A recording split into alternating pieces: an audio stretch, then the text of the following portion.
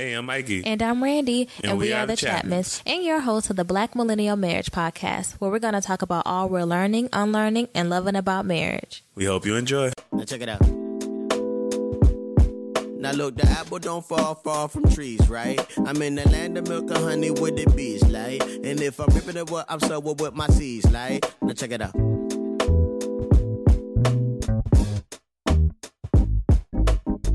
I've been a father since I was a toddler. Hello. Hey. This is episode 2. Mikey was just spazzing out about I was spazzing out. I had to bless the pod. Yes. Terrible. I love you. I love you too. So this is episode 2 of the Black Millennial Marriage Podcast. And before we get into our topic, we're going to start with a love story from around the world. And then we're going to jump right into the discussion about the time we almost broke up and the creation of our non-negotiables. Afterwards, we're going to have our fight or flight segment where I'm going to bring my recent irritation to the table and Mikey is going to decide if he wants to apologize or defend himself. And then at the end of the episode, we'll have our PDA segment, also known as Public Display of Affection, where we'll both get a chance to compliment each other or show gratitude. So, Mikey. Yeah. Your love story. All right. This is the first love story segment. So I found a story on Humans of New York because it's an easy go-to. It's about a gentleman who came from really like rough beginnings, and he ended up like essentially in a space where he feels he is successful. Others like maybe like, oh, that's cool for that being what it is, but he feels like he's come a very long way. Mm-hmm. He's very appreciative of what he's gotten. It's a story out of Bangladesh. Have you heard it? No, I haven't. Okay.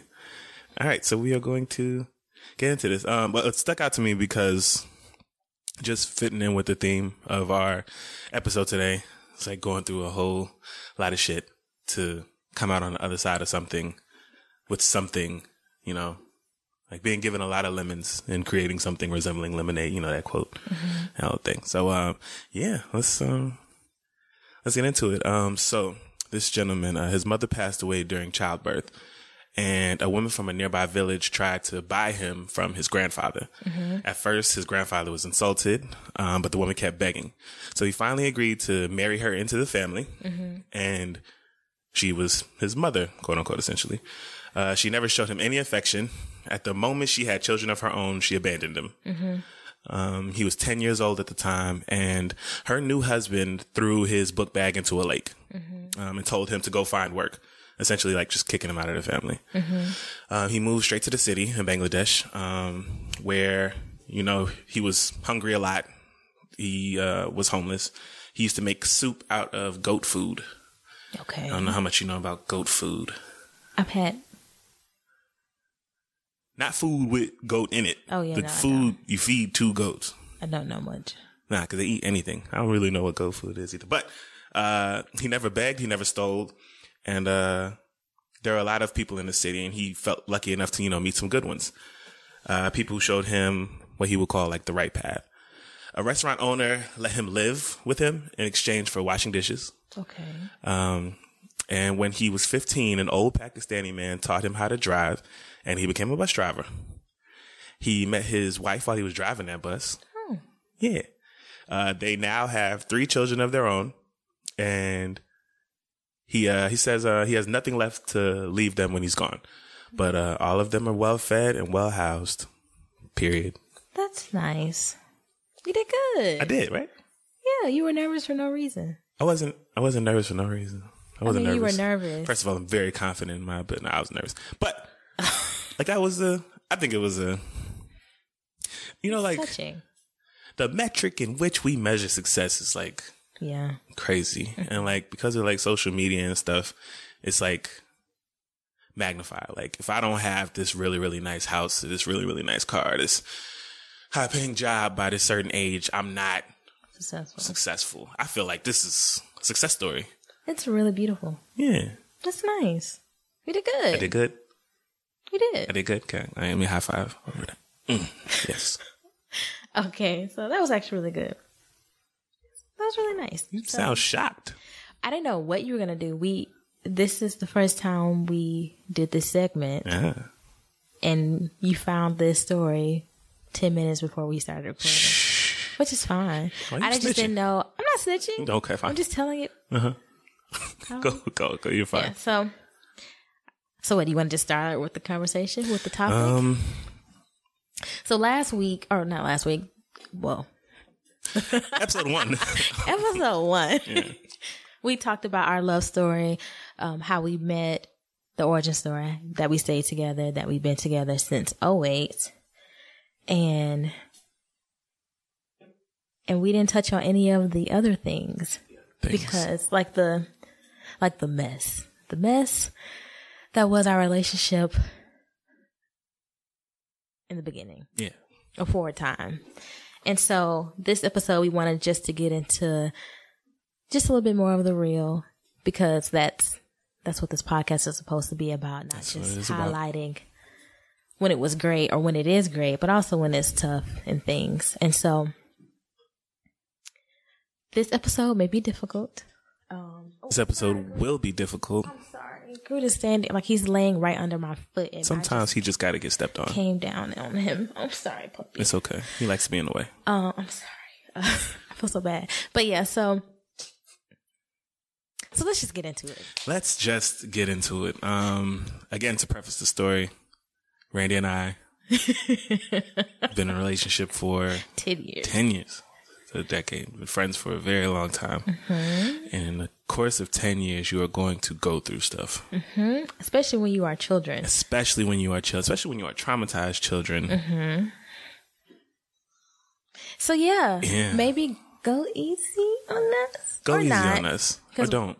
Or don't. You do whatever you want, listener. Okay, so the episode is about almost breaking up and our non-negotiables. So non-negotiables they're not ultimatums. They're more like standards. Like, hey, this is what I need in a relationship. And if you can't provide these things, like if you can't agree with me, no hard feelings, I'll move on. Yeah, we can call it a day. And we can call it a day. And so we created non-negotiables after almost breaking up. And it was actually my mom's idea, but we'll get into that. But it has been our foundation since, and really highlighted just like what we consider, how we consider how we honor the relationship. Am I making sense? Yes. So it's essentially our commandments. Yes. The Chapman commandments. Yeah. Yeah. It's an honor system, essentially. Like, yeah. So we make it a point not to, if we don't do anything else, we definitely don't violate the non-negotiables.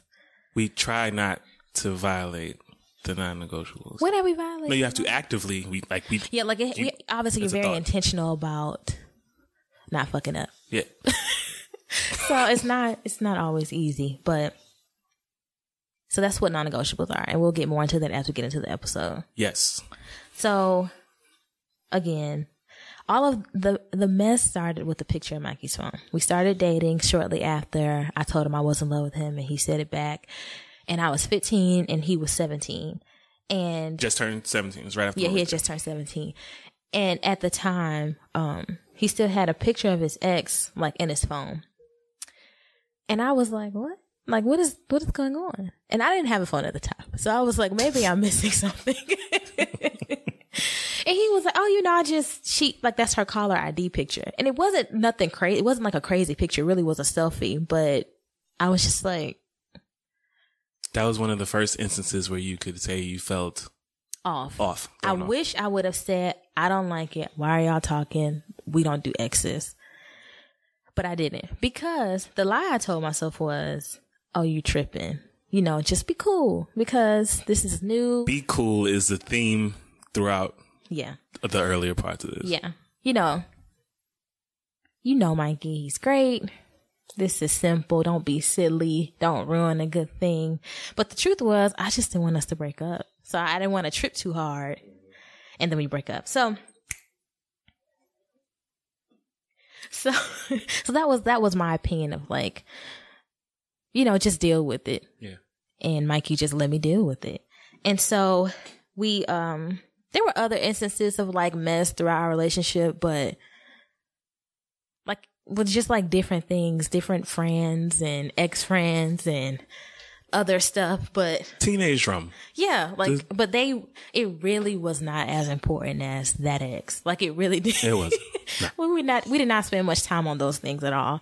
The thing is, though, like, being able to look back, like, our opinions and views of what standards were as a teenagers were non-existent compared to what we know standards to be as the adults we are now.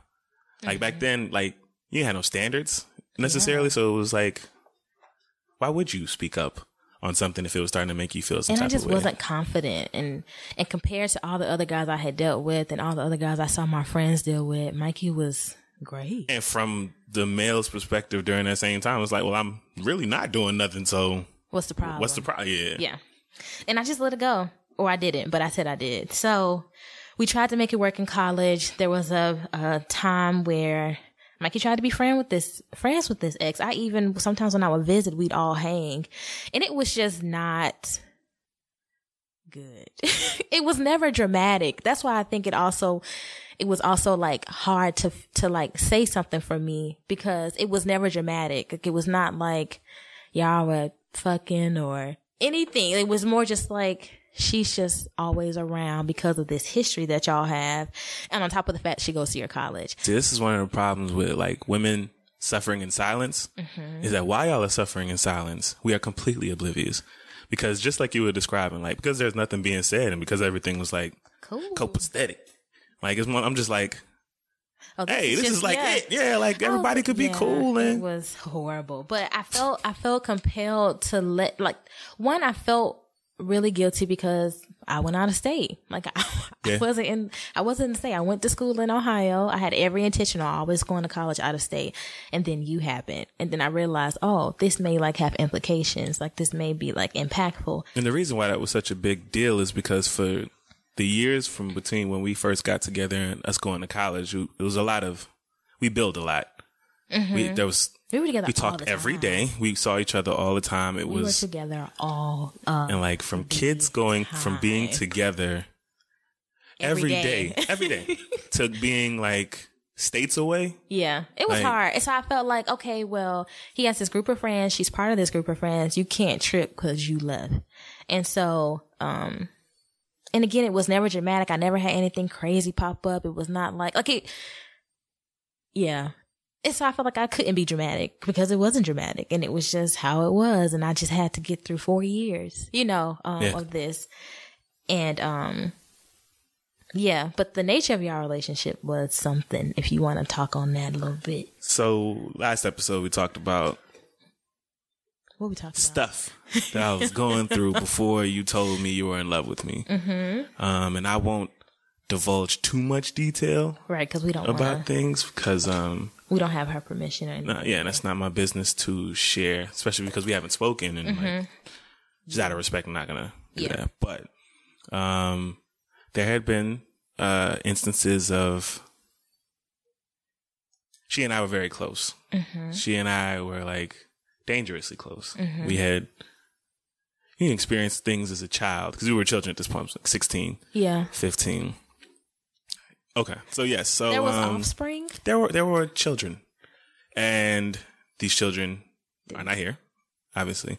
So I would have been a teenage father a couple of times as a young kid. She and I had been through more than what teenage kids should go through, and we also experienced very separate, very real traumas, and being an adult now and being more trauma informed and being able to recognize, oh, this is what that was when that was that. Yeah. We were like a recipe for disaster. It was like the perfect storm. It's essentially what it is. And the big scope of things, we were dangerous for each other. You never know how bad you are for someone until you're able to look back and be like, that could have gone completely left. It did. It did go. It went left, but it could have gone like left her backwards. That's not funny. It's not funny, but I was in love, a time or two, but in the end, shut up. Just tell song. Your story. She was a very, very big part of my life. Yeah, and And I felt like I had to I didn't feel like I had the space to negotiate that. And because you worked, like I considered you very great. We had a lot of fun. We worked after school together, and some days when Mikey didn't work, he'd like come up randomly on a Tuesday dressed in a suit with like one single rose. It was just very clean, grand and romantic. And he would randomly pop up at my mom's house and be like, "Hey, look out your window." And he'd be there. He had already coordinated with her. Not in like a creepy way. Yeah. Okay. He had already coordinated with her to like come surprise me, because he was in school at the time before I went to college. And like, you were my best friend. Like, I was just so in love. And I didn't feel like I could negotiate. Because you were so great, I didn't think that I could require that you be good as well. You know? Yeah. Does that make sense? That makes sense to me. So I just swallowed it. I just swallowed it, and I swallowed it, and I swallowed it all. And then the shift happened when I went to Ghana. I studied abroad, and we still stayed together. I studied abroad, but I had to come home a few weeks early because my grandmother passed from breast cancer, and it was awful. Like, it was really bad. I found out. It was a rough time. Mikey was with the family, so he was like really helpful, and he picked me up from the airport, and he was just there. And I had to find out all after the fact. I found out like the day after Thanksgiving, and I was by myself. I was in another country, on another continent. And it was really, really, really bad. But Mikey was great. And I was like, oh my God, like now I can marry him. Like, I feel like I could marry him. I had never thought about marriage with you before until her death. But also another part is when I was in Ghana, I met other people, other guys. And these guys were more into like my classmates, but they were good guys. And I was like, oh, this whole time I had been putting up with all these things with Mikey for all these years, because I always thought you were the only guy like you. Like, you know, that this was it. And I realized all I had to do was leave the state. Go to another country. I just need to go travel. And then I will find that, like, this is not the case. So then I really had to reconcile, like, have I been settling? You know, for, like, what I've been putting up with? Like, this is... I could just leave. So like, it was those two compounding things. The fact that I had met these other men who were just great, and also my grandmother's death and how you handled that and how you handled me handling that. Yeah. So that's when my shift started happening, like, internally. And so that was in November. We made it all the way through June, like just doing the same things, but like little things still like.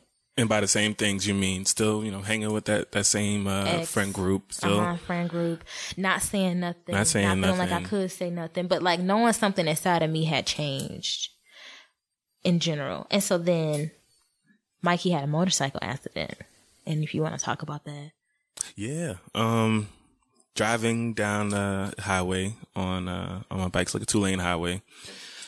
Car stopped short. Swerving to avoid, end up running into a pickup truck that was jumping out to turn.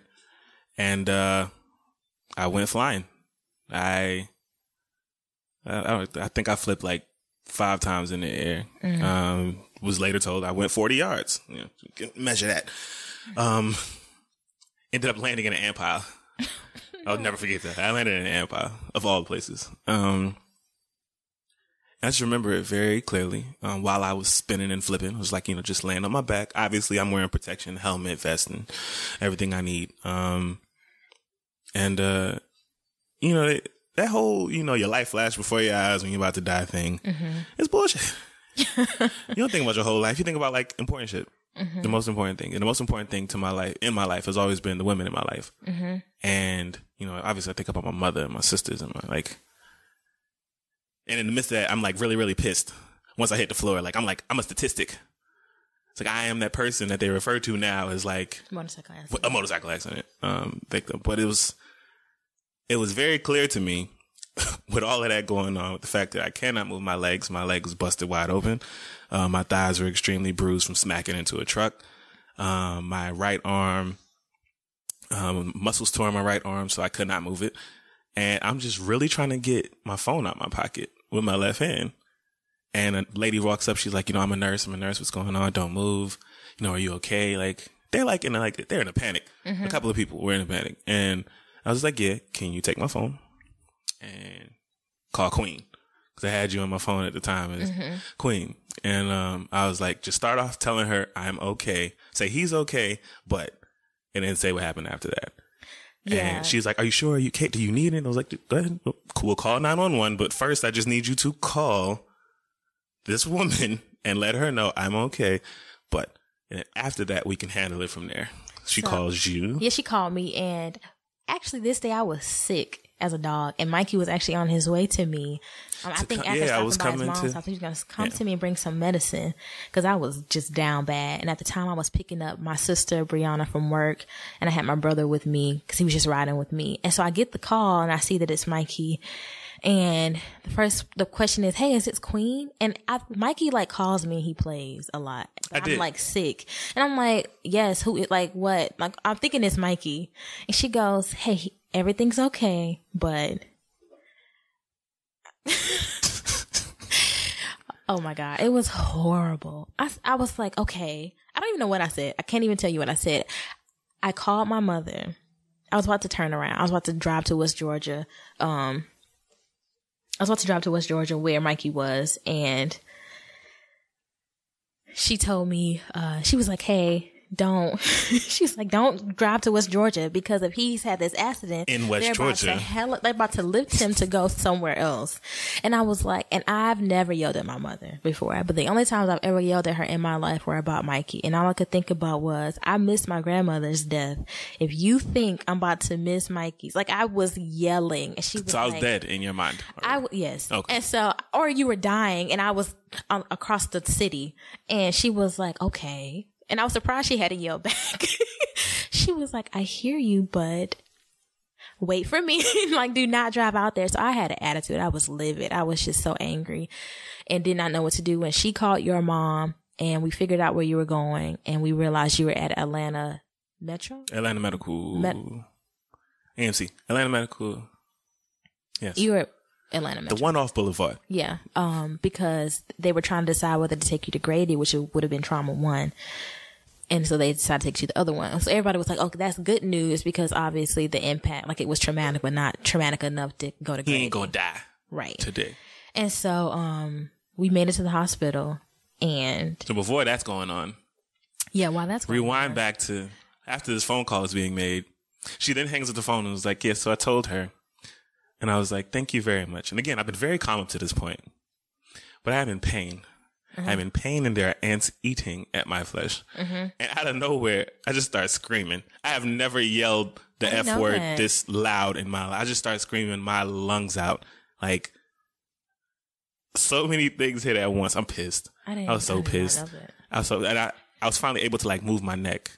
And I look at my bike.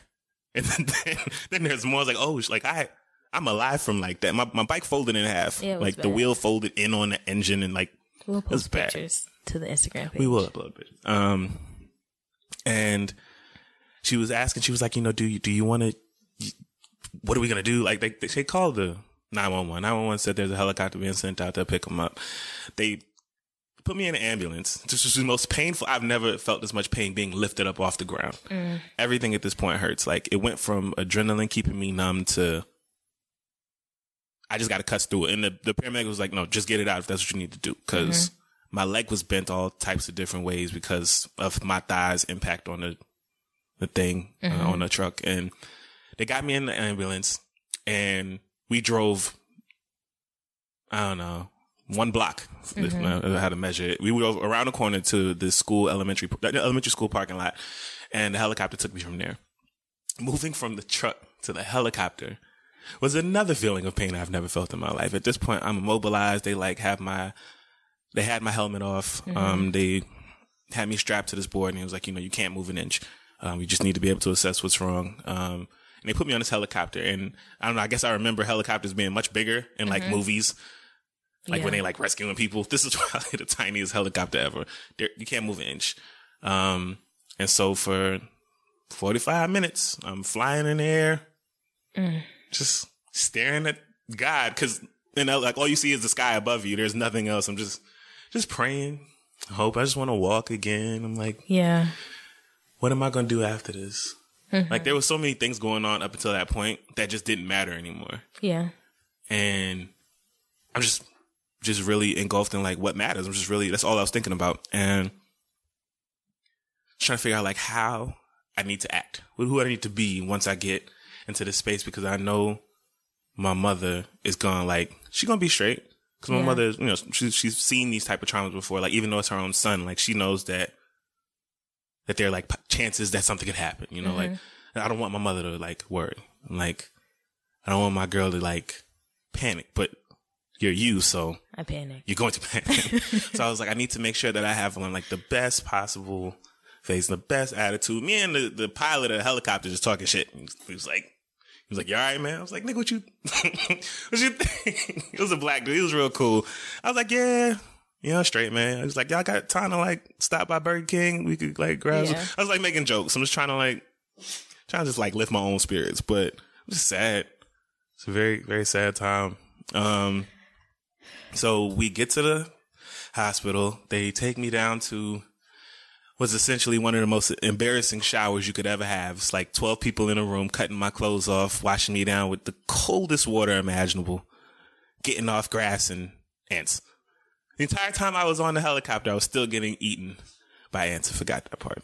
Then I got mad again because I didn't have a lot of pants. It was like cutting up my pants. It was like the little things that just started to irritate me. I'm able to control my hands enough to, like, cover up my dick. I'm able to, like, be like, all right, y'all do what y'all got to do in that area, but this is fine. Like, it was bad. They wash off all the blood and stuff from my arms, my hands, my legs. Yeah.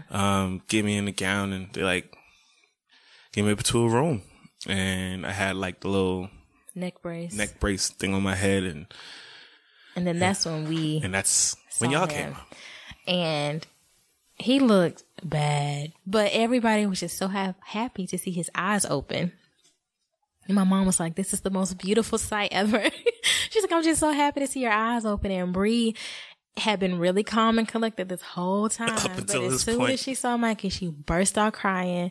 And because I know that he's alive, I was fine. So we had all switched. Like, I was like, okay, he's good. I'm fine. And then Mikey's mom came and sisters, and we sat with him for a little while, but he had, like, this cut in his hand, his, like, thumb and my thumb and my index finger separated. It was, and they didn't notice it at all when they were doing this cold bath. Yeah, so they had to come sew it, but it took him forever. He couldn't, like, it was, my mother did it. Yeah. My mother stitched my hand up. It was a hot ass mess. Yeah. But I had known that I was going to spend a night. I was like, if they think that I am leaving this hospital, I am not afraid to, like, I was prepared to be a damn fool. You know, it's like, just so y'all have a picture in your head, Randy is like 5'3", 5'2.5", but 5'3" on a good day. Shut up. Tiny. She's gonna fight the world if somebody tell her. Yeah. I was ready. But everybody left me alone. I guess I was giving off. You was giving off that vibe. Like, leave me the fuck alone. Yeah. So I stayed there with him. And at the time I was still sick. And this nurse had told Mikey, hey, my patients don't sleep if I don't sleep. And so she woke him up. Literally, it felt like every 30 minutes to take medicines to check his vitals and all those things. And so I had stayed with him in the hospital. He did physical therapy. I would come after work. I would. Yeah, the physical therapy session. The first one was rough. Yeah, I was trying to get me out of bed, and it was bad. I couldn't turn my hips. Everything at this point was completely sore. I couldn't move my legs, but it was like, we gotta see what you can do. Yeah, so it sucked, and then he had to, like, pee into I had to hold what you have to pee into, like, this toilet. The little bedpan. And I would have to hold it. And it was fine. Like, I was fine. I was just like, I was not. Mikey was not, but I was fine. I was like, you're alive. I don't give a fuck. Let's just move. But, again, Randy is my girlfriend at this point. Girlfriend doing wife shit. I didn't care. I was like, I don't care.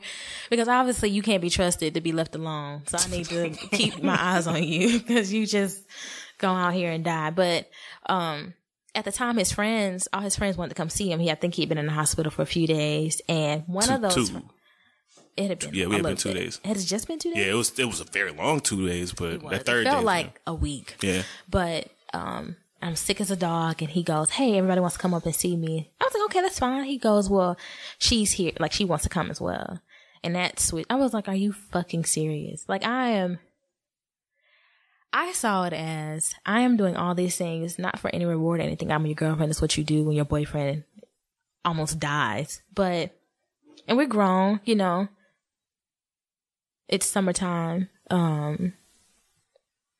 You know, like, it's fine, but why won't you choose me? Like, I felt like a Beyonce song. Like, why don't you love me? Like, why do you keep doing these things funny. To me? Why do you deny yourself heaven? Like, I felt like a Lemonade monologue. Like, gotcha. And in that same space, I'm just... He's just like, my friends just want to see it. Everybody was just like, what's the problem? Okay. You've never had a problem with this before. And I'm like, you fucking idiot. Yes, I had. Like it, but I'm also like, he's like in this bed, immobile, you know, like immobilized and like obviously feeling like shit. Just let him have this. Another instance where I just swallow it. Like, what do I know? Who am I? I'm nobody, you know, obviously. Which is not the case. And that's what it felt like. And so that was another switch in me. Cause I was like, I really hate him, but I'm so in love. And this is so awful, but I'm so happy he's alive and I'm not leaving, but I did leave. And, I went, my mom picked me up and I don't even think I told her. I don't even think I was so ashamed that I had like, by this point we had been together. We're both in college. I don't even know, 4 years. And, you had the accident in 2012. So 2013. Yeah. So yeah. And, I was like, yeah, this is, I've been putting up with this since I was 15 and I'm ashamed. And so I didn't even tell her that I was just like heartbroken. And on top of that, I'm still sick because I'm on Mikey's sleeping schedule and his sleeping schedule is every 30 minutes. And I never had time to heal. And so I just feel it all felt very personal. And I was just so sad and pissed.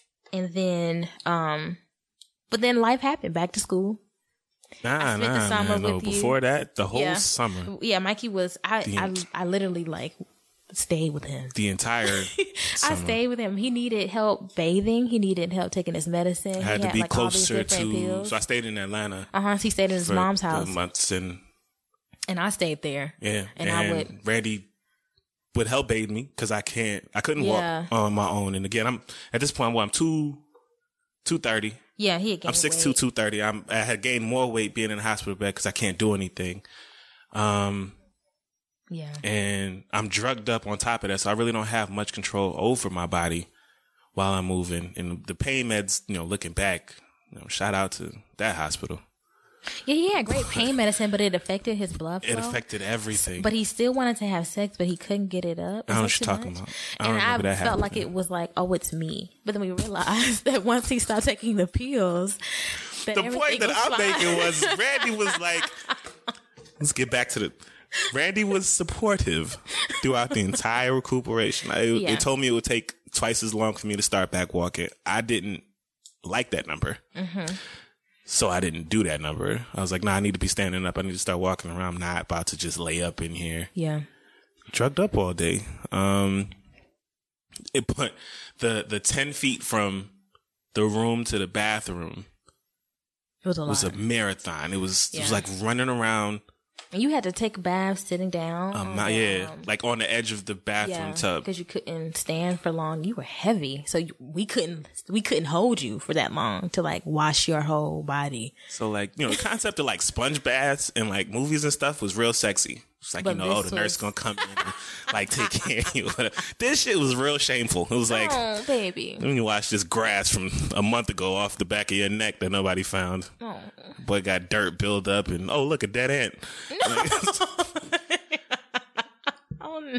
There ain't nothing sexy about this. While I'm laid up getting washed off, but oh babe. What? I mean, I love you. I love you too. She did it. You know, Therese too. Yeah. When I was just too heavy. And when I wasn't there, so Therese would his sister would bathe him and help him shower and things.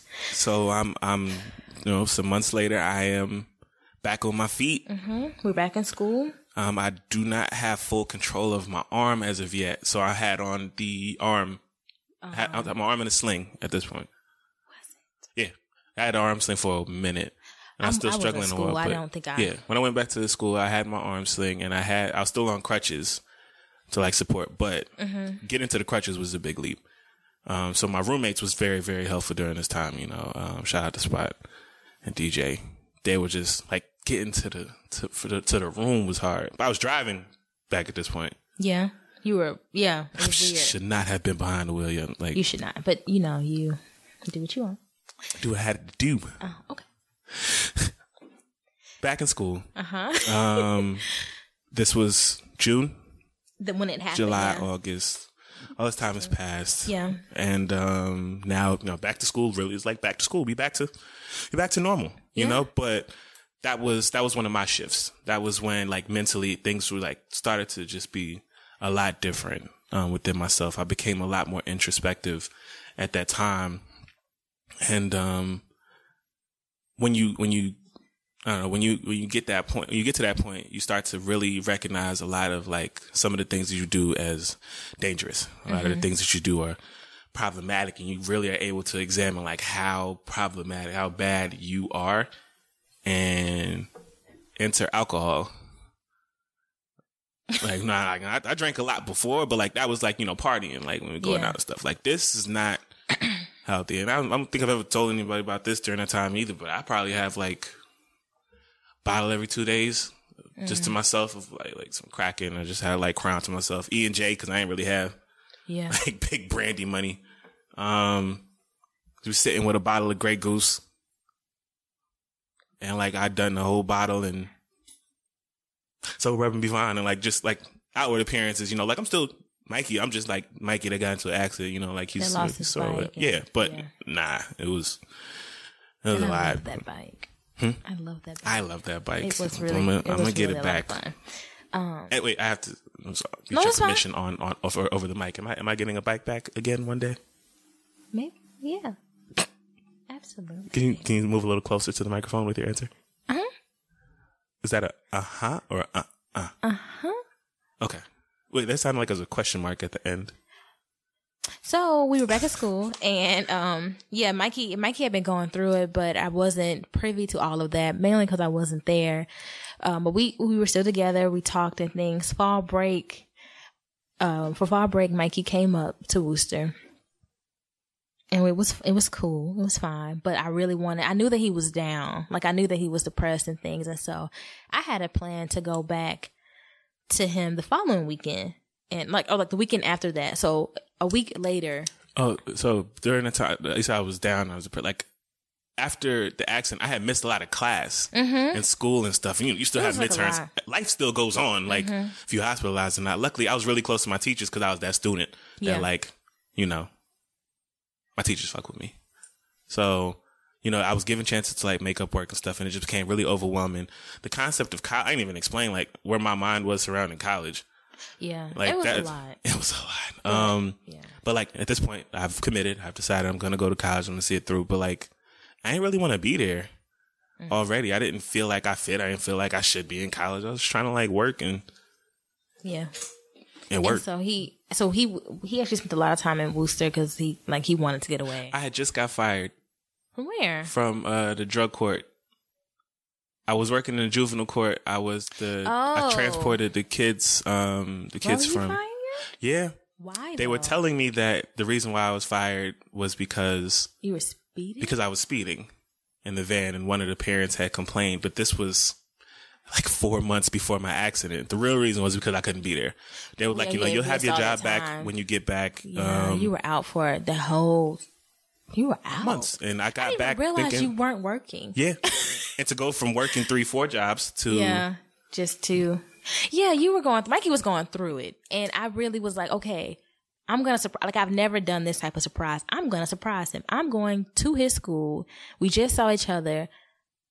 I went to see him. I told his roommates, and at this point, we had another conversation about that ex. I was like, okay, look, I can't do it. I really need for her, for her not to be around. And Mikey's argument was this is a mutual friend. And if I hang out, like if I can't hang, like if she's not around, then I can't also have like other friends and I'm lonely and things. Am I not? Is that right? Yeah, just about. Yeah. Yes? Yeah. Like it was more like like she's not just my friend. Like this is not just my friend. She has like other ties to these people who have known her longer and I met these friends through her. So like he didn't feel like he could like that was possible. Like he didn't. Right? I didn't, but I did recognize, you know, like I don't always have to be around during that time. So, the time you were about to surprise me, this is when like Scandal was in. Yeah, we did Scandal Thursdays and we used to like Skype each other while we watched it. Mm-hmm. So I now being this, I'm a closet drunk right now at this point. And, I was just like, you know, I'm gonna clean up my room and I'm gonna like, straighten up my space before we do this Skype thing. And like, I need to clean up my space. So like, you know, everybody's in our apartment. Our apartment was like the spot. Everybody was not in your apartment when I got there. Oh, well, everybody was in our apartment before you got there. And I was like in my room and like I had the bathroom. I put like Vim in the tub and like, you know, the Dutch powder thing, whatever. Mm-hmm. And I was just cleaning. And then Spot said he was leaving. Yeah, and Spot picked me up and we drove back and we were just really excited and Spot was going to hold the camera and I walk into your apartment and that ex is sitting on the sofa next to DJ and Spot is so shocked. He stops. I didn't even realize he stops. I just remember thinking, Randy, move. And I moved and you were obviously like in your room. You didn't look happy. Like you looked like frustrated and trying to rearrange your room and you were very shocked to see me. And I think I still have that video. And by the time Spot actually found, like, came in the room, you had already turned around and been surprised. So like, I felt like, so I'm pissed because I'm pissed for a lot of obvious reasons. One, she's here. I'm surprising you. You didn't know. And I don't even have my whole video because she's here. And I'm like, this is another shift. It was like another shift. The next day, we are leaving to go see my mom because my mom doesn't know I'm in town and I'm about to surprise her. But she's like, come back because she's friends with your friends or your friends are friends with her. And you forget something and you leave me in the kitchen with her. And that was like, oh, this nigga is crazy. Like he thinks he thinks that this is like a game because, we're about to break up. And I just remember I was seething and you're like, okay, you ready? And I'm like, I hate you. I hate you. And I didn't say any of during this this time, out loud. we still hadn't had any conversation. And I was just like, I wrote, I hate you like a million times until we got to my mom's house. Like, I was just like, it got so bad. We were arguing. Mikey had to pull into the Quick Trip. And I'm like, are you fucking crazy? Like it was bad. And we get to my mom's house and we surprised her and it was beautiful. And I never said a word. Like she was just so happy to see me. She had not known anything was and I hadn't seen her in a while. You hadn't seen her since the accident. And it was just, I just ate it. And I get back to school and I'm fast forwarding because there's a lot, like I'm trying to get to the story. I get back to school and no, I'm on the bus. I ride the bus to school. You took the bus back? I took the bus back. Okay. And you call me and you real quick. Randy I don't do buses. So on top of that, I'm pissed. Another thing. You opted to do mega bus? So that I can come see crazy. You. Yeah. So I'm pissed. I'm just a walking ball of fire at this point. I get on the bus. You know, I stayed the weekend. We had fun for like what we could and semi-reconciled, like when you fake reconcile and things. I get on the bus and you call me and tell me you just ran into her. And she's pissed because she doesn't like that she has to stay away on her campus when I'm in town. And you tell me that and I'm like, oh, okay. And we like get off the phone and I send a text to Spot and DJ.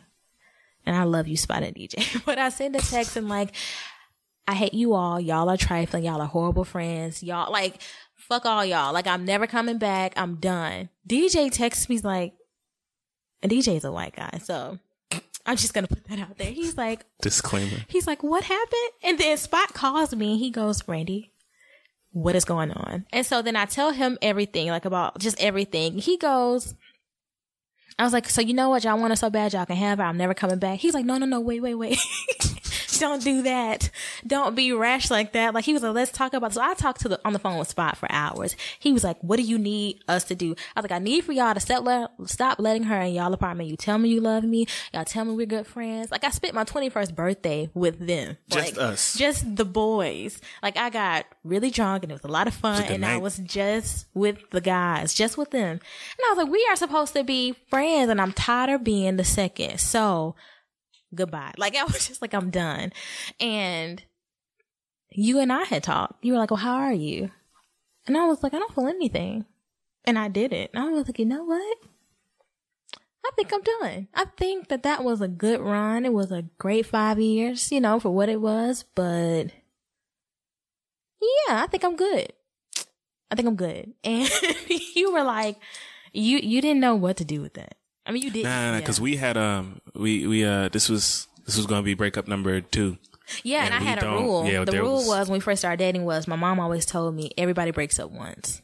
And I was like, okay, that's fair. So we broke up once briefly, which is really, my mom doesn't consider it a real breakup because Mikey was still picking me up from school. We still saw each other every day. We were still around. But we broke up when he graduated high school that summer. And we stayed broken up until that February. A lot of people didn't know that, but I was 16 and we had broken up and got back together that February. So this was going to be the second breakup, and the rule was if we break up more than once, then it's done. Which is why we hadn't broken up ever again, because we both knew that was the rule. Like, you get one time. Your one time you took in when you was 17, or when you just turned 18. The face you are making of me right now. It was real. No. So Randy saying the words done and numb in the same phone conversation were, I can't find a word. I had never felt that way before. It was dramatic. And I was like, wait, hold on. What you mean numb? Like, you mean angry, right? Like, you upset? Because I can do something with upset. I can do something with angry. I was done. I was like, you know what? I'm good. It's like, you mean you like done with this like conversation for right now? Like, I should call back? She said done, like numb. And, you know, again, introspective Mikey at this time was like, oh, wait, no, we can't be. Because I'm like, I had also a lot of stuff going on at that time, like as far as like just evaluating my relationships and friendships in general. I was like being distant with people already, you know, like I was going through the struggle I was going through within myself, and I couldn't handle you saying that. Yeah. Yeah, and I was like, you know, and it was so funny because our families are so entwined. Yeah. Keon, my youngest brother, was about to spend the weekend with Mikey at West Georgia. He was going to have some guys time. And Keon was like 14 at the time. He did. He was about to. He did. Yeah, he did. But I was just like, you can have any relationship you want with my family. Like, we've been together long enough for our families to be families, but I am done. You get that from your mom. Your mom always just say like my relationship with this person does not mean that you need to be this way with this person. Your mom never spoke ill about nobody. I think my mother is the exact same way. Like, yeah, like growing up, my mother never talks bad about anybody. Like, I may not mess with somebody, but you are still entitled to. Yeah, I was like, so Keon can come down. Y'all have fun. I am done. Like, and we would talk on the phone, and I realized we're just arguing too much, and talking to you doesn't make me want to stay with you. So maybe we should stop talking. And so we agreed to stop talking until a certain date. And we had set that date around Scandal. It was that Thursday. So we would be like, we'll talk at 8 before Scandal, and on Skype. This is what I was like. We'll have a Skype date, and we'll like revisit if we're gonna like continue this relationship. And as soon as he said, okay, my heart dropped. And of course I had to keep a poker face over the phone. And I called my mom and I was like, Mikey just agreed to stop talking. And as y'all have heard, we talked every day. Every day. So in the midst of arguments, we talking. When we mad at each other, we talking. When I'm struggling to walk, we talking. Yeah. When Randy is seething in her justified anger, we talking. the whole time, and time. this is the. Well, we broke up. We talked. He picked us up from school every day, and so this was. I had never done. I was like, he said okay, and she was like, well, Randy. I said okay, quick. He said okay. I'm gonna tell y'all why. And so I was like, oh, he's not even gonna fight. Like it's over. No, not at all. And so my mom was like, you need to keep your word. You need to mean what you say. So if you say you don't want to talk to him, then you need to not talk to him, and you need to find a way to figure out if he really understands what you're saying. Like not just saying, if y'all try to work this out, okay, because he wants to stay together, but does he really comprehend what you want? And so that gave me time to think about it. And on top of that, I was about to take the GRE because I thought I was going to grad school. Yeah. And so I was about to take the GRE. So I was creating my proposal for my senior thesis. So I had things to do. So it helped. And, we didn't talk. So this time period is referred to as October. The October story starts there. So I said, yeah, no problem. We ain't got to talk. I didn't want to talk. The last conversation we just had, you just told me you was numb and done. So talking is not going to work for me. I am a man of action. This is what I do. So I knew in an instance, me saying, yeah, we don't need to talk was going to like make you feel some type of way because you just made me feel some type of way. Mm-hmm. I was like, all right, I could do something about this. So I did something about it. I went on a spree. During this time period, I went around to each individual person who was involved in the situation, each friend, everybody I knew. And I just told them all, like where we stand, where I stand and why. I went and apologized to all of the friends in this friend group for the person who I had been, the way that I've acted, the things that I've been doing. And I went and spoke to this ex and I let that ex know that I can't continue to fuck up the way that I have been. Apologize to her for all the hurt I caused her, and then let her know like this is gonna like we can't talk no more.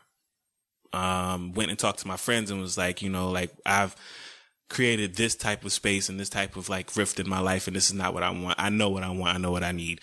I got to go do this. It was very cut and dry with everybody, with everything about that I was doing. I was on a mission, and like when I'm like focused on something, it get done. So that was how I left it there. I then went to the city and spoke with my mother, and I told my mom, so I got to drive to Ohio. And I got to drive to Ohio now. And here's why. And I was very straightforward with my mother. And my mother was like, you've always taken this relationship very seriously. You and this girl, like y'all always been who y'all always been. And if you tell me this is what you want to do, this is what you want to do, it's fine. I just want you to think about why you're doing it the entire drive.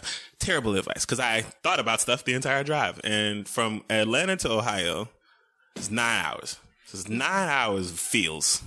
You also talked to my mom, which was another. I ain't get to that yet. This was when I'm gonna try to find it real quick. This was back when. What? Is this a song? Yeah, no. This is back when this is back when Nothing Was the Same came out. The Drake album. Nothing Was the Same. So I had that on repeat the entire time. Yeah. But I then left my mother's house and I went to your mom's house. I told your mother everything. You did. Everything from back when I was 14. Everything. When I was like 8. I told your mom. Your mom got a crash course in the history of Mikey. Yeah. Why Mikey is the way he is. Why I got to this point. Because I've had time to think about this stuff and I'm now able to connect the dots and be like, yeah, I was like this because this.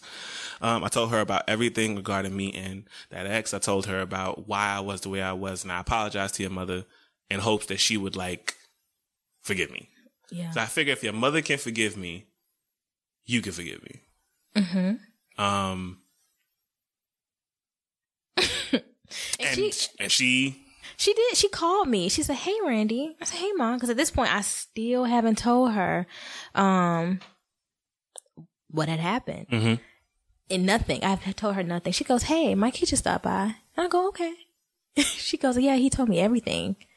And I was like, "Everything?" She goes, "Everything." That was a rough conversation. Everything. She goes, "Why didn't you tell me?" And I was just like, I think I cried. I was so ashamed because I think in any relationship, once you start keeping, like you keep certain things private. Like nobody needs to know your kinks. No one should know your weaknesses. No one should know You shouldn't be humiliating people and all that, unless you agree to talk about it some way. I don't know. But if you're starting to keep certain things away from people that love you and that you love and that you respect and honor their advice and suggestions, when you start keeping stuff away from them, something's wrong. And your mother and me and you have a very close relationship. Right. So I know that it was I know it was a struggle for you. I started dating when we were 15. We started dating 15 and a half, and she went on our dates with us for 2 years. Or like we would date at the house because she'd have to be around anyway. So we spent for very good reason. Excellent work, Ma. Yeah. You're smart. But anyway, so we were very close, but I had never told her anything, nothing. So being in a space where, again, I'm like very introspective. I'm paying attention to all these things. I am noticing that this is killing Randy. This has been killing Randy for a long time, but now being able to address it and being very cut and dry with everybody, I had to be very cut and dry with myself. Yeah. I had more time to have a conversation with myself than anybody else. It's like, she has been holding on to this for a minute. She doesn't need to hold on to this anymore. I'm going to take that away. And it really made me so happy. I couldn't even explain it, how I didn't have to tell her because this wasn't necessarily mine to tell.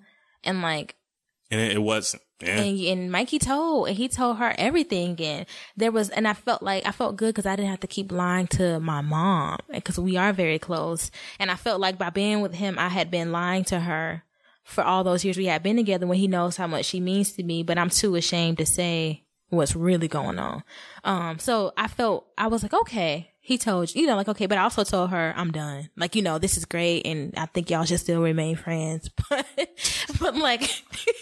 So anyway, I'm in my space where I'm like, as a man, you got to own up to your shit. You got to take care of business. And I am in my take care of business space. Now, the thing about this is, I just told y'all I lost 2 of my 4 jobs. Mm-hmm. I'm now just working on campus and I'm working downtown.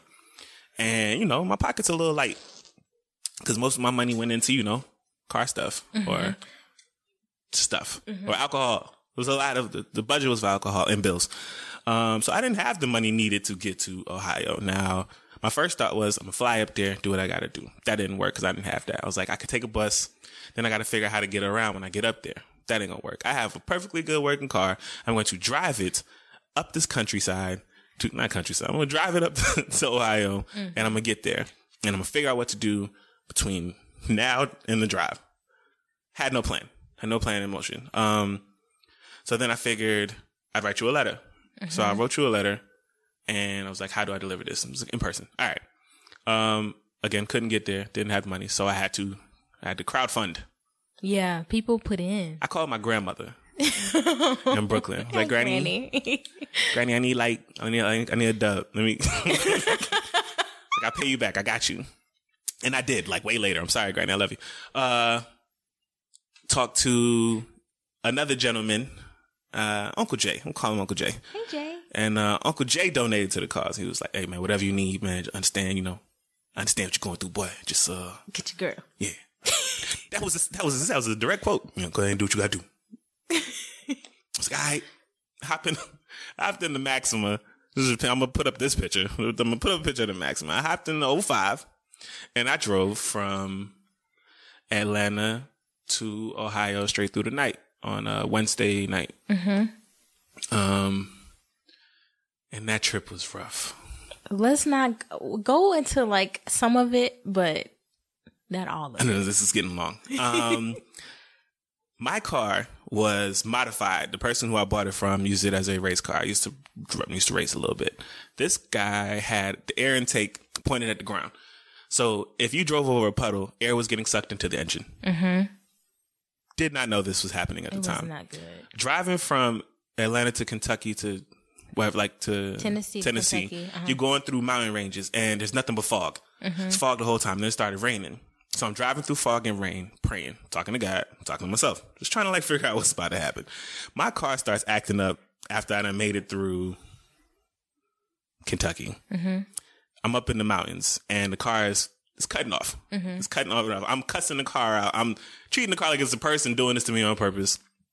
And I was like, I'm not going to make it. I done came all this far. This is God telling me, yeah, you fucked up, you lost. essentially. And I was like, no, I can't. I'm not losing her. This is not an option. Like, this is going to let me know what I'm supposed to be doing. And I believed it. But my machine wasn't working. I put in my GPS. I was like, I'm looking for a 24-hour car shop. I wanted somebody to like help me out real quick. I put it in the GPS and my car says, yeah, 5 miles away, there's the shop. So I get off on the exit like a genius. Again, I'm in the middle of nowhere up in some mountain ranges. I'm following the GPS and I'm on the street with no lights. No lights, you could barely make out the lines in the street. And again, it's fog because the rain has stopped. We're up higher in the mountains and I don't know where I am. I'm scared. I'm scared to death. All I got is a knife in my car because I didn't know that like you gonna talk about guns in this, but I had a knife in my car. And I pull up to this place and it's like this shed.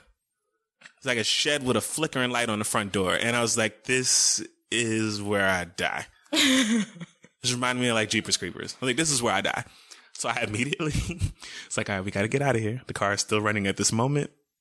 Jam it into reverse, then jam it into drive and try to get out of here. I did. When I got into reverse, the car felt like it was going to cut off.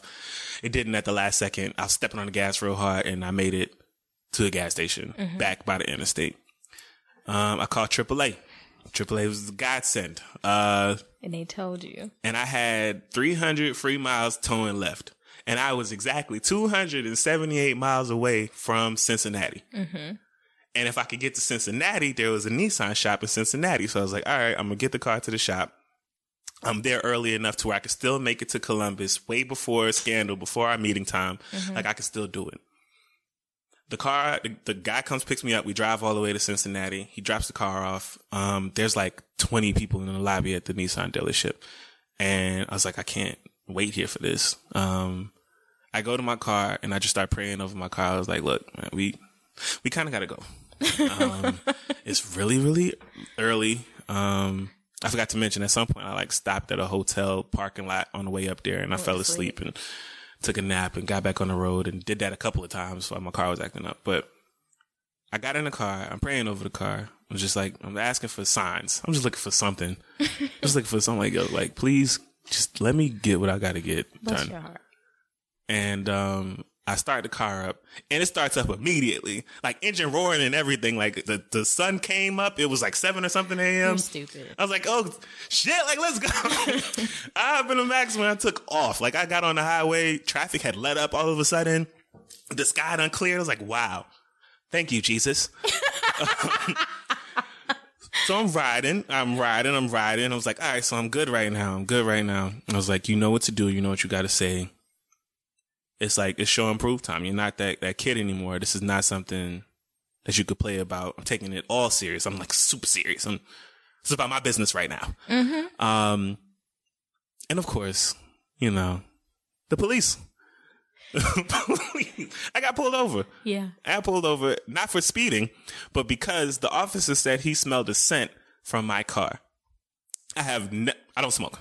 Yeah. I do not smoke at all. And this was one of the funniest situations I've ever had where I got pulled over. The officer was like, hey, sir, I noticed you have some stems on your floor right there. What is that? I was like, leaves. Nigga, like it's the fall. Like, it's just leaves. Like, I'm laughing at him. He was like, yeah, the smell out of the cars. I was like, I'm black. Like I had on lotion or some shea butter, but there's nothing. He ran my tags. He ran my license. He was like, all right, just, you'll be safe out here. I stop at the next stop, get some gas, and make it to Ohio. Yeah. I made it to Ohio and I wrote a letter, like I said, and I put that in your mailbox. Yeah. Like I walked up to the mailbox and put it in. Nobody saw me. I was like sneaking around. I was extremely nervous. And the whole campus knows Mikey. The entire campus knows. Been there. I'm a senior now, and so everybody knows Mikey because he practically lived on campus. Well, all of the black people knew me. All the black people knew Mikey. So, and all I saw that day was white people. I went and put it in a letter in the mailbox. I went back to my car and I just sat there for a minute. I changed in my car. Yeah. And then I contacted Bree. Yeah. So Bree is my sister and she called me. She goes, hey, Mikey said to check your mailbox today. Like, she's like real nonchalant. She didn't know that anything was going on. She's like, hey, so Mikey just said check your mailbox and Like, she didn't even understand why she had to be the one to tell me. And I remember being frustrated. And I was like, I told this nigga not to give me no more gifts. So, like, the reason why is because every time there's there's an argument or something, disagreement in a relationship, I don't give a gift. He'll give me like a really thoughtful gift. And I'm like, I told him no more freaking gifts. And I took that real. Like, I was like, yeah, I'm not getting her anything. But then here comes Bree telling me that there's something in the mailbox for me. And I'm like, he don't listen. Like, we about to break up. Like, this is fine. Listen. And this is also my senior year, and I had just done my senior proposal, and I had just got my thesis approved. So I was really happy. So I got the thing out the mail, and it was a letter. And I was like, oh, okay. And it says like open at 8 or something. Like, it gave me like a time to open it. And then Mikey called. Right? You called me? Like, we weren't speaking at this time. Right, but you called. I told you to call. Yeah, no. I called you. And I answered because I think the letter had like instructed me to do something. Yeah, it was like there were instructions.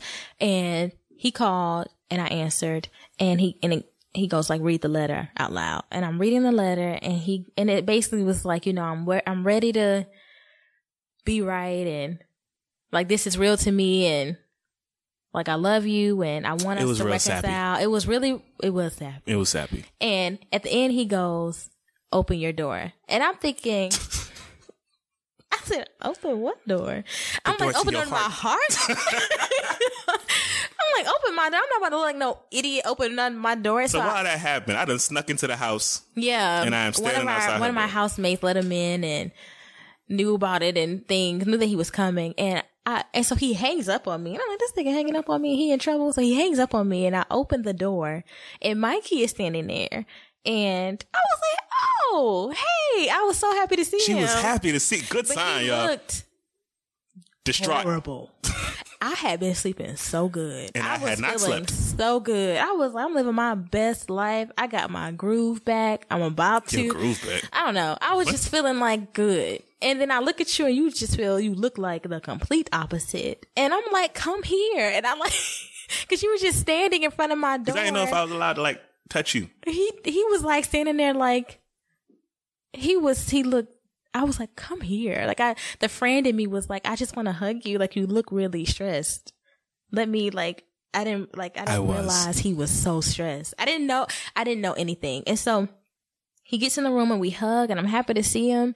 And I remember my mom saying, yeah, he was worried that she'd be like pissed at him for coming up there. And I was like, I'm still me. Like, I'm pissed, but I'm still me. Like, I love to see Mikey. And it really was a pleasant surprise to see you in the flesh. And so, but it was time to talk about what's going on. So a decision needed to be made. My mom has suggested that I find a way to figure out if he really understood where I was coming from. And so the Holy Spirit, I give credit to the Holy Spirit. The Holy Spirit. Oh, okay. Because I was like, how do I do that? How? And so the thought came to me to write scenarios.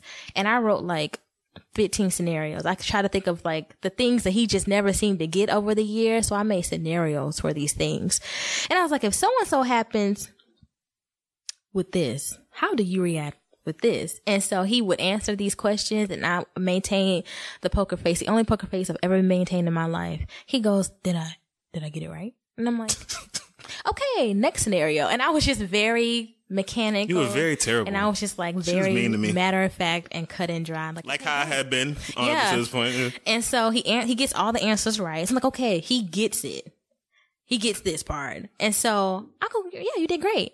So now for my non-negotiables, he goes, what are those? And I asked him to come with 3 non-negotiables. I don't know how I asked you. We weren't talking. How did that happen? It was during the conversation. Oh, okay.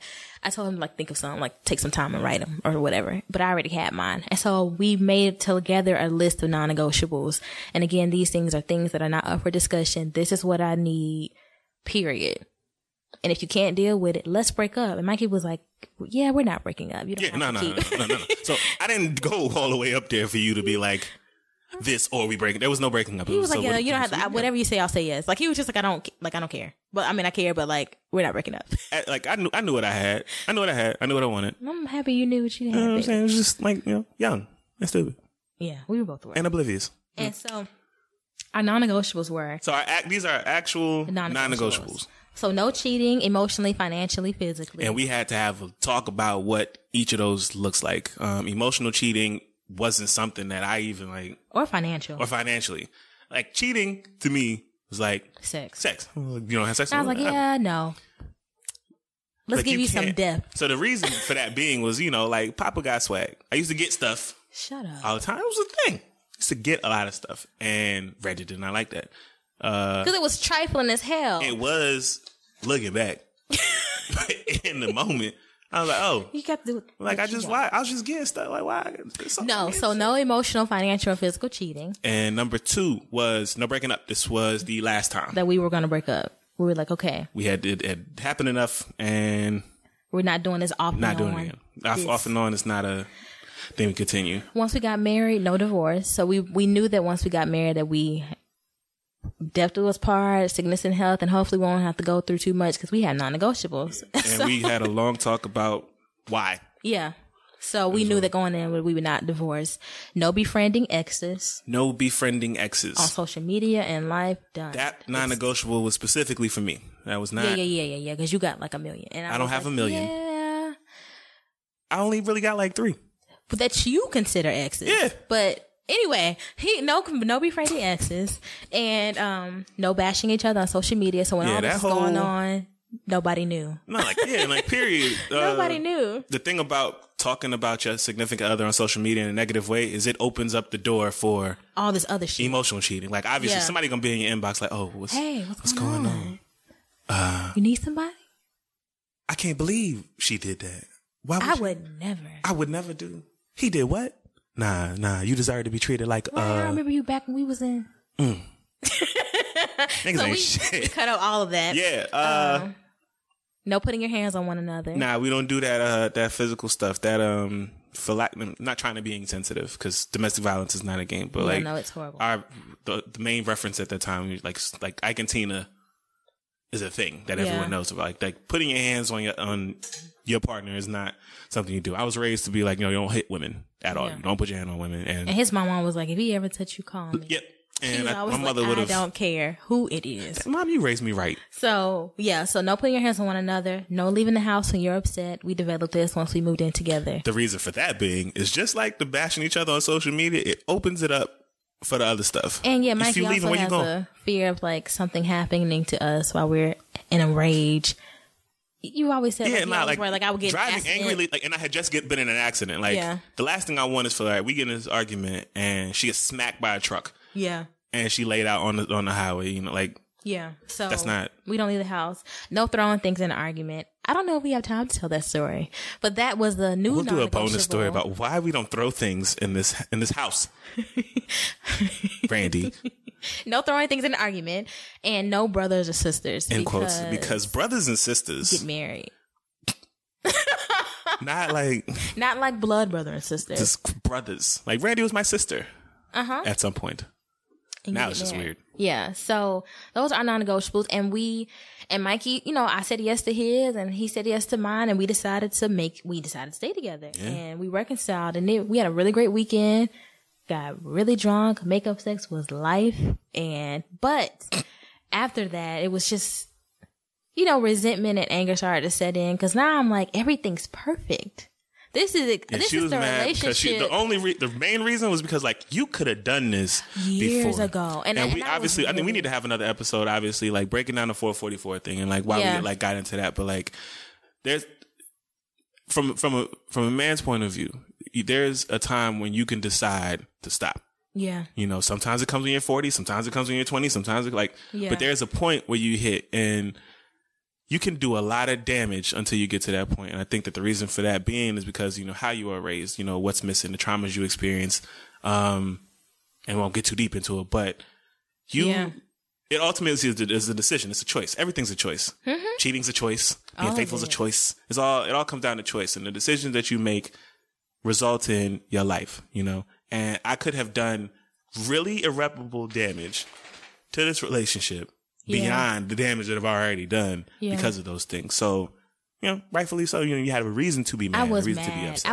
I was just like, but I wasn't so more mad at him. I was really upset with myself because I let these things, I did not have to go through half of what I went through. And going back to the beginning, just talking about standards. Yeah. And I wasn't confident. I didn't want to break up compared to everybody else. Mikey was great. Everybody kept talking about how great he was and how nice he was. And he's just Mikey, you know, like he's just good people. I'm a lovable guy. And I was like, yeah, you just gonna have to swallow this. You're gonna have to suck it up. And like everybody has their thing they have to accept.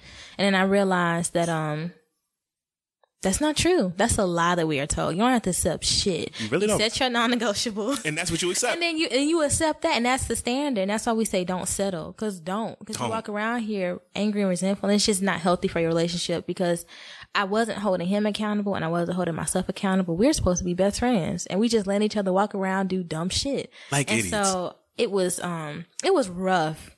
But we stayed together and we worked through it, and we talked about it whenever it came up, and I expressed my concerns or like my fears and my doubts, and he expressed his own as well.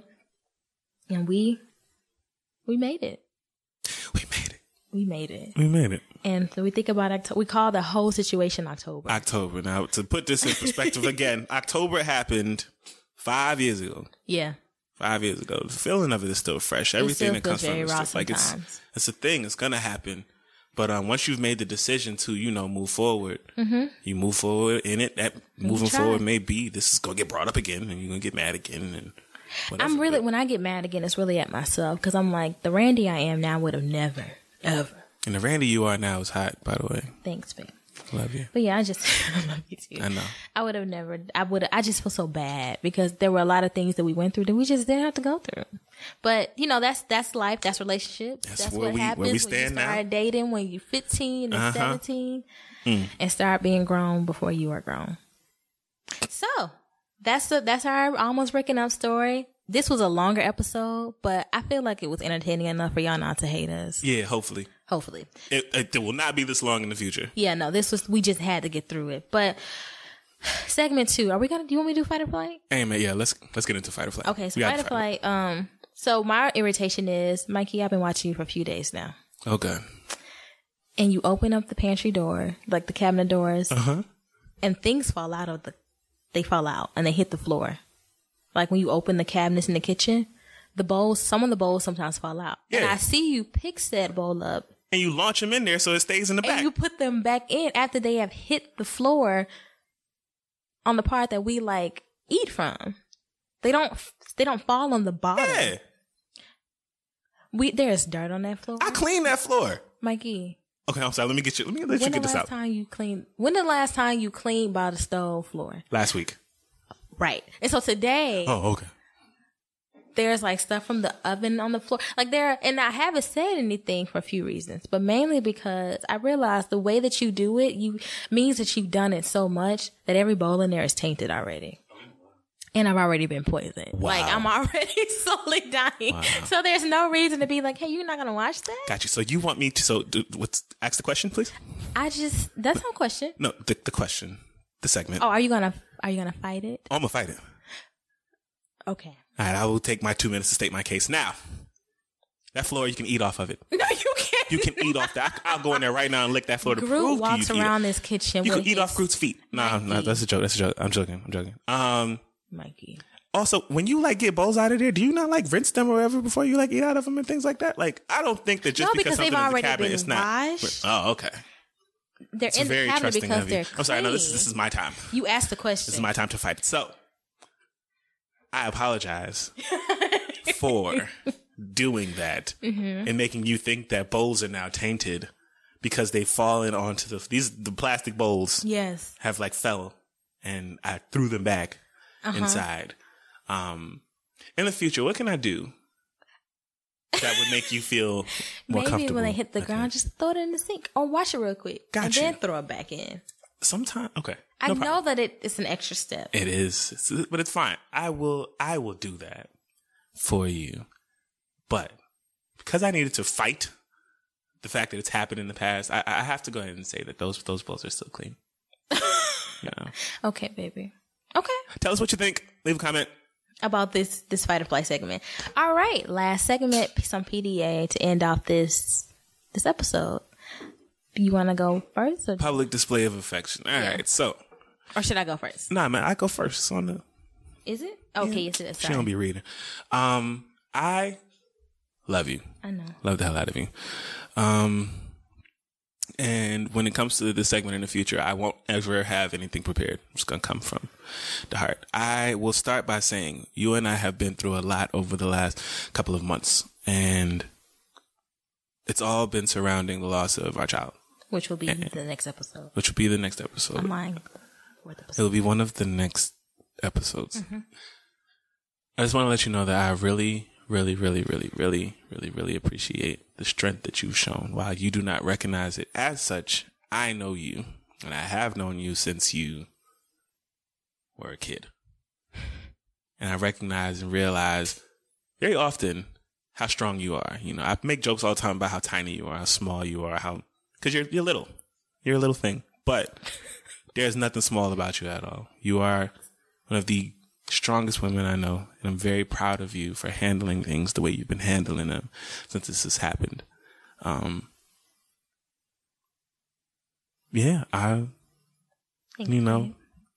lot of women around the world have gone through this, and everybody don't always handle it well.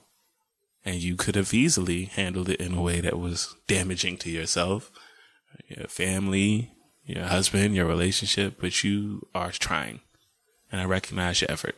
So, thank you. Good job. Thanks. You're welcome. I love you too. I know. So my PDA, I also don't have anything prepared, but I love you, and I am proud of you as well, because I know that this is the last couple months for you have also not been easy, and I know this episode was not easy, and you're just good people. You are good, great people now. And I'm just very proud of your growth and where you are, who you do your best to be, and the type of man that you are. And you've really made life bearable, especially lately. But in general, I think you really have. I believe you saved my life. So I love you. And I know we went through a lot of crap.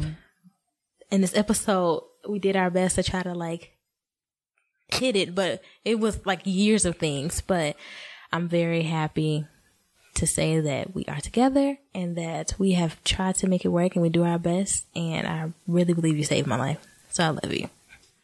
I love you too. So that's our PDA segment. That is our PDA segment. Be sure to check out our website, blackmillennialmarriage.com. Subscribe to our newsletter. Because we're going to give stuff away. Yeah. And subscribers will get the first choice. I was thinking about it earlier, dang, some people don't have email. I don't want to be an ableist person. I don't want to do that. Mm-hmm. But maybe in the future, we'll also open up things to people who follow us on social media. But for now, because of budget and things, subscribers get the gifts and the prizes. Yeah, man. Just go to the website and just click. You don't just do it. Yeah. Follow us on all the social media platforms, on Instagram at Black Millennial Marriage, on Facebook at Black Millennial Marriage, and on Twitter at Black Mill Mayor Pod. Now, I just got back on Twitter. I need help. Yeah, y'all go engage with Mikey. Get on there and tweet. He runs it. Sometimes I tweet from there too, but Mikey he's taking over the Twitter. I be talking about stuff sometimes. And he'll be on there. And check out our other episodes. Episode 3, So the Fuck Did I Marry? Episode 4, Plot Twist and Lemonade, our miscarriage story. And episode 5, Threesome or Nah. And thank you again for listening. We will have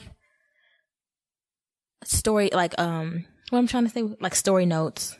We will have things, I'm going to have these on the website. And thank you again for listening. Be blessed. Don't settle. Fight clean. Peace. If you digging what I'm saying, we could go deeper. I dig it, I dig it, dig it, I dig it. You dig it, I dig it, I dig it, dig it, I dig it. You dig it, I dug it. We're good, so yo, I hope you love it. I love it. I got no upper, but none above it. I focus on what the funk is. Don't know what's so fierce. I'm sipping Tyler.